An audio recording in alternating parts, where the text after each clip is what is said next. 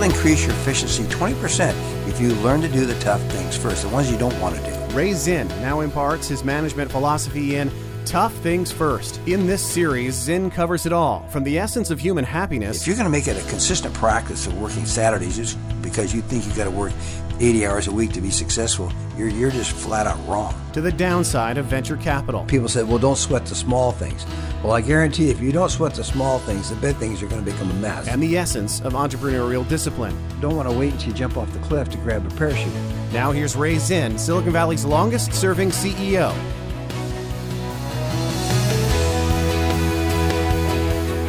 I'm Rob Artigo, your guest host for this edition of the Tough Things First podcast. I'm a writer and investigator in California. Here with me is Ray Zinn, the longest-serving CEO in Silicon Valley history. Hello, Ray. Hello there, Rob. It's good to be with you today. Good to be back, Ray. You recently wrote about your feelings on what is known commonly as the white lie, and you're not really a fan of white lies, are you? No, well, no matter how whitened we try to make a lie is still a lie. And it's just a matter of what was the intent when we committed that lie or we said that lie. For example, the current issue with lawsuit with Donald Trump in New York City over his ballooning, as they say, his application for a loan, that he committed a lie in the sense that he overestimated the value of his respective properties. And while what was expected, according to the court, was that they expected him to use the tax valuation and not the market valuation. So it's a technicality. It's a small technicality, depending upon how what was the expectation of the person receiving that loan application. And it looks like, based on what we've been hearing, is that the banks said, well, everybody takes the high end of what their value of their properties are. And it's up to us as the bankers to figure out what the real value of that property is, at least according to what our appraisers tell us. It's kind of what we refer to as a white lie. Depending again how far you're exaggerating your story, as you would, or your application. As I said, a lie is still a lie, no matter how white we try to make it. But again, what was the intent of the lie? We can lie to ourselves.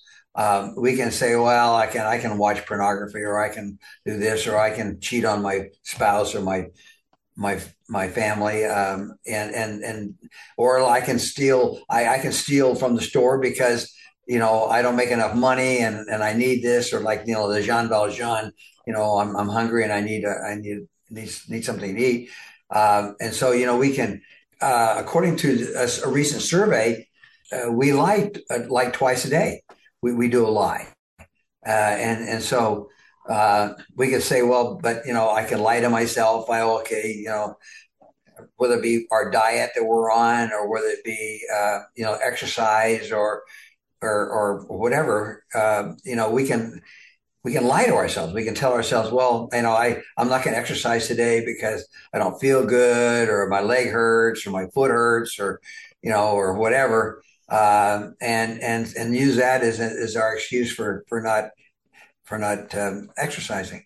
We try to whiten all of our lies. We try to say that what we're doing is really not going to be harmful, whether it be an actual theft, stealing a car, or whether it be not living up to our obligations at our work.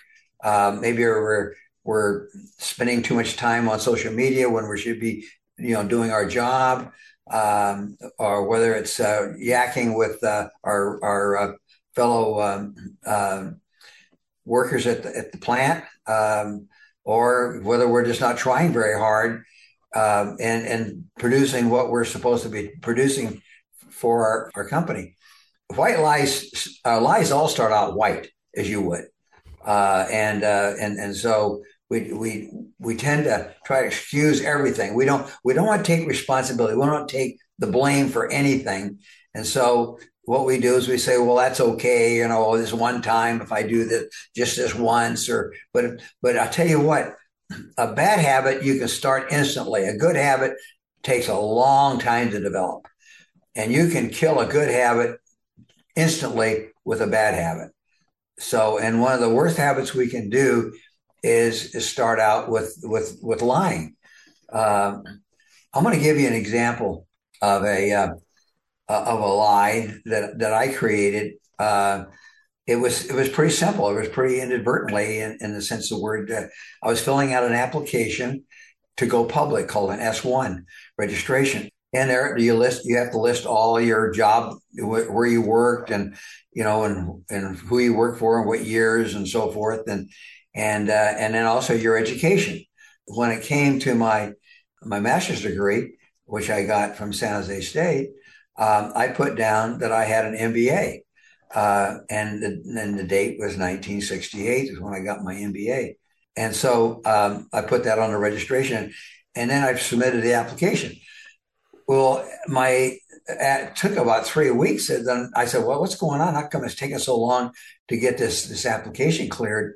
And then finally, I got a call from my attorney saying that our application had been rejected by the SEC because of a false misstatement you made on your application. And I said, "What was a false statement?" And they said, "Well, you said you had an MBA from San Jose State in 1968." So when they called San Jose State and asked them if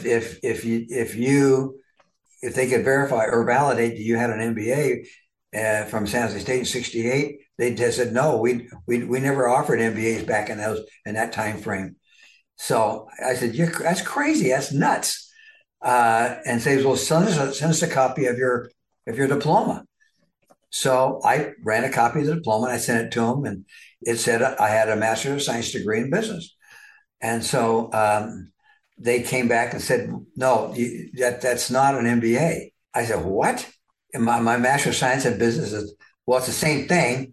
And they said, that's not the same thing, meaning even though you say it's an MBA, it's not an MBA as far as the SEC or the registration is calling out. So even though the coursework was the same, and if I did have a master's degree in business, it wasn't technically an MBA. So that's how fine line it is. So you could say, well, what was your intent when you put it down? Well, I thought, well, it was simple for me to write MBA on there. And so I just put down MBA and no harm, no foul, meaning, I still had the education, but I had committed a white lie in that I had written down on the application a falsehood. And it really struck me how important it is to be totally and completely truthful and honest. Now, I wasn't intending to mislead anybody, but they took it as I was trying to mislead. And it actually cost us some time in getting our S1 approved because of my little stupid white lie that I made, which was inconsequential in the reality of things, but it still was a white lie.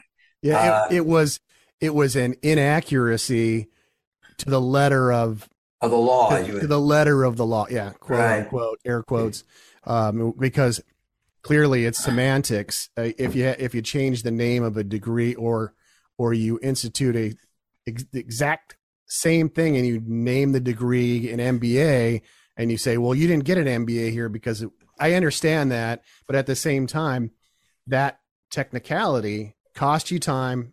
Yeah, and all of that time is money. Yeah, no, it was a stupid mistake. Okay, but it wasn't intentionally. I wasn't trying to mislead. I don't know. I mean, I guess I got in the habit of saying I have an MBA, and technically, my Master of Science in Business actually has more education, is more valuable than an MBA. So, because mine took 4 years, and an MBA only takes 2. So, I actually had more education, applicable education, with that degree that I had had with that Master of Science in Business. But anyway, I just should share that because here's an example of unintentional lie, as you would, but still was incorrect. If you make a mistake, that can be considered a lie, a mistake. Whether it be that you use the wrong calculation in figuring out a check that you wrote to pay off a bill, or whatever. If a mistake is effectively a lie, for all intents and purposes, it's a lie. So again, you have to look at what was the expectation, and that's the problem that Trump has now, is that he has to convince the court that the expectation was that they use market value and not tax value to calculate the value or his net worth. Again, what was the expectation? Okay, it's kind of like they say, well, okay, you can go 5 miles over the speed limit. That's considered an expectation. However, the law says you can't do 5 miles over the speed limit. But what was it? What's the expectation, as you would? And so there is some leeway given depending upon what is expected. If you make a mistake and you weren't expected to make that mistake, then that's a problem. But if it is a calculation that you made incorrectly that ended up inconsequential, meaning it didn't damage anything, then the consequence, or they're going to be less hard on you for that mistake or that lie. The purpose of this podcast is to talk about how important it is for your integrity to make sure that you are accurate in the way you speak, in the way you act, and in the way you live your life, your example that you set. For example, if you're a very wealthy person and you dress up like a poor person, then are you deceiving? Well, technically you are, because you're not coming across. The reality is you come across as a poor person sitting on the corner asking for handouts when you're perfectly wealthy and can take care of yourself. It goes to your integrity. You can't, if you start messing around with your white lies, as you would, you're going to find your integrity is going to suffer. Well, I think it comes down to honesty is the best policy. Absolutely. And there's no excuse for dishonesty. When I put down on my application an MBA, I wasn't intentionally trying to deceive anybody, but it was still a mistake. It was still inaccurate. And it did, in fact, have an impact on the way I was viewed by the SEC and my integrity and my honesty, even though in reality, I hadn't caused any. I mean, there was no harm, as you would, no harm, no foul. It was still an error, and I paid the consequences for that error. And we can say, well, that's kind of stupid. But, it doesn't take very many little stupid errors to affect your integrity. Well, you can join the conversation at toughthingsfirst.com. Your questions and comments are always welcome. Follow Ray Zinn on Twitter, Facebook, and LinkedIn, and also check out his books, Tough Things First and The Zen of Zen 1, 2, and 3. You won't regret it. Thank you again, Ray. Thanks a lot, Rob. And like our podcast. You've been listening to Tough Things First, candid talk with Silicon Valley's longest-serving CEO, Ray Zinn. Drop by the contact page at toughthingsfirst.com for more about the book, more podcasts, and links to Ray's Twitter, Facebook, and LinkedIn pages to keep up with Ray Zinn's wisdom daily.